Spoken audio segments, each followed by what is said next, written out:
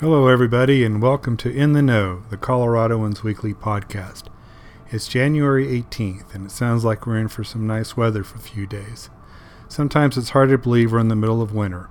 Other days, such as this past Martin Luther King Jr. Day, it's pretty obvious.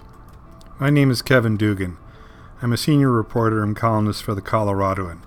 As usual, we'll be talking about the stories that were most read on Coloradoan.com during the last week, as well as those that had the most community impact. It's been an interesting week in terms of stories that grabbed our readers' attention. Topping the list was the story about a ranger finding the body of 41-year-old Kimberlee Graves at Lorry State Park. She was last seen alive December 4th. Her car was found abandoned in an Old Town parking garage, and her home appeared to have been ransacked. Fort Collins police are investigating the homicide and continue to seek the public's help in determining what happened to Graves. My colleague Cassa Niedringhaus will be here shortly to give us an update on that story. Coloradoan reporter and podcast guru Eric Udell had a popular story about Jordan and Annie Oberman, a Fort Collins company that owns a local home design build firm called Forge and Bow. The Obermans' work renovating a house in East Fort Collins was featured on HGTV through a pilot episode of their potential show, House Perfect. Another hot story by Jake Laxon revealed that Bassetti's Ristorante will be closing at the end of January. The Italian-themed restaurant at 120 South College Avenue has operated in Fort Collins for 39 years. Co-owners Heather and Robert Bassetti said they were ready to retire from the restaurant business and recently sold the building. Bassetti's is a landmark in Old Town and it will be missed. I have to admit I haven't been there for a long time, but I'm going back to say goodbye later this week. Readers also were interested in a story about the arrest of a driver involved in a car crash that killed 2 people in November. Connor Givens, 19, of New Mexico, was arrested and jailed for his alleged role in the crash that killed 47-year-old Kelly Cortez and her 17-year-old son Joshua Cortez.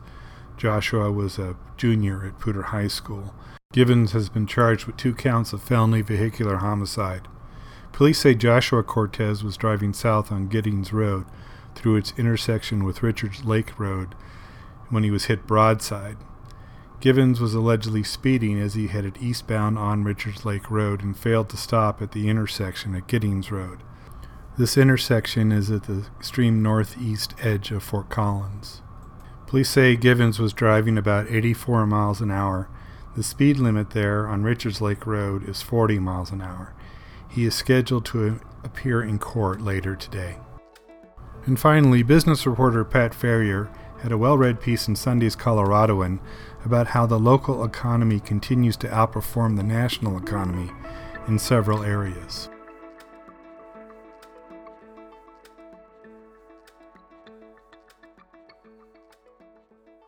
Cassa Niedringhaus is joining me now to give us an update on the Kimberlee Graves story. Cassa, thank you for joining us, and I know you've been working hard on this. What can you tell us? Yeah, so we've been working on following this case and figuring out what kinds of updates we could publish, and we'd recently been contacted by a friend of Kimberlee Graves who said that he had a little bit more information about how the early stages of the investigation unfolded, and so we talked to him a little bit about what it was like in those first days when she went missing, and he described getting text messages from her and then having those kind of fall off, and he started to get concerned, and some of the other friends started to get concerned as days went by and they hadn't heard from Kimberlee. And so they ended up going to her house on the night of December 8th, and they discovered that her back door had been broken. A lot of her stuff was strewn about her house, and her dog, Honey Bear, was there in the house. And he said that even if she would leave, she would always have plans for Honey Bear. So that was one of the concerns, is that the door is broken and then that her dog is there, and nobody's really been tasked with taking care of her.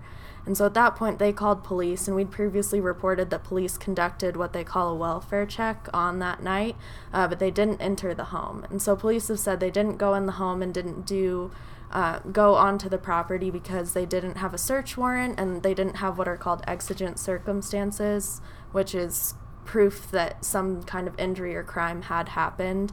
And so they performed what's called a welfare check, knocked on the door, weren't able to contact Kimberlee or the homeowner, and so at that point they left. And then on December 10th, one of the friends returned and found more damage. So it looked like somebody had come back and had caused more damage inside the house. They're describing mattresses being overturned and sliced open and a lot more chaos inside the house. And so at that point they called police again, and that's when police performed what they call a protective sweep and went through the house. So that was kind of a new detail for us, that it sounds like the house had been ransacked earlier than we'd previously been aware of, but there was less damage, or less of an extent of damage, as what police were reporting on December 10th. Well, what are police saying about their investigation? Yeah, so police are saying that they did everything within legal bounds. They said they didn't enter the home that first night when friends were concerned because they didn't have the legal standing to do so, and they said that they treat all their victims with compassionate professional service. And so the concern this friend had raised was that he felt like they should have gone in that first night, and he was concerned that they waited 2 days, but police are saying they did what they needed to do. They didn't have exigent circumstances, and they were waiting to meet stringent legal guidelines to be able to do that. And so after that point, they continued to investigate, and we haven't gotten a lot of updates from them since the last update we published. They had some clarification in this story that we're publishing today, but they didn't have a lot of major case updates at this point. So we do know that the coroner has ruled Kimberlee Graves' death a homicide. The coroner is also supposed to release the cause and date of death, but they're still investigating that, so we haven't gotten that update either. So we're still waiting for a lot of big pieces of this case to come together. Well, Cassa, what have you learned about Kimberlee Graves? I've spoken with some of Graves' friends who described her as this really warm person and really had a great smile.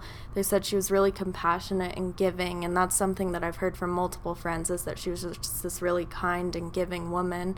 Her mother recently spoke to 9 News. E.C. Waller is her name, and she described her as well and said, she's this mother of 2 children, a 16-year-old daughter and a 7-year-old son. And the quote that really struck me is she said, "They were her world and she was ours, beautiful inside and out." And I think that really sums up some of the stuff that we've learned about her, and it sounds like she was just someone who's really beloved to her friends and her family and this community. And police have continued asking for tips, so if people have any tips about the case, they're asked to either contact Fort Collins Police or Larimer County Crime Stoppers to help wrap this case up. Thanks, Cassa. We'll look forward to your updates on this very sad story. Well, that's just about a wrap for this week's segment of In the Know. Stories to look for in the coming week include a piece by Jake Laxon on how the Fort Collins marijuana industry has matured and the acceptance of it by an organization that just a few years ago fought against the establishment of marijuana dispensaries in town. In the Know can be found online at coloradoan.com, SoundCloud, Stitcher, and Apple Podcast. Let us know what you think about our podcast. You can find our contact information online at coloradoan.com. I'm Kevin Dugan. Thanks for listening.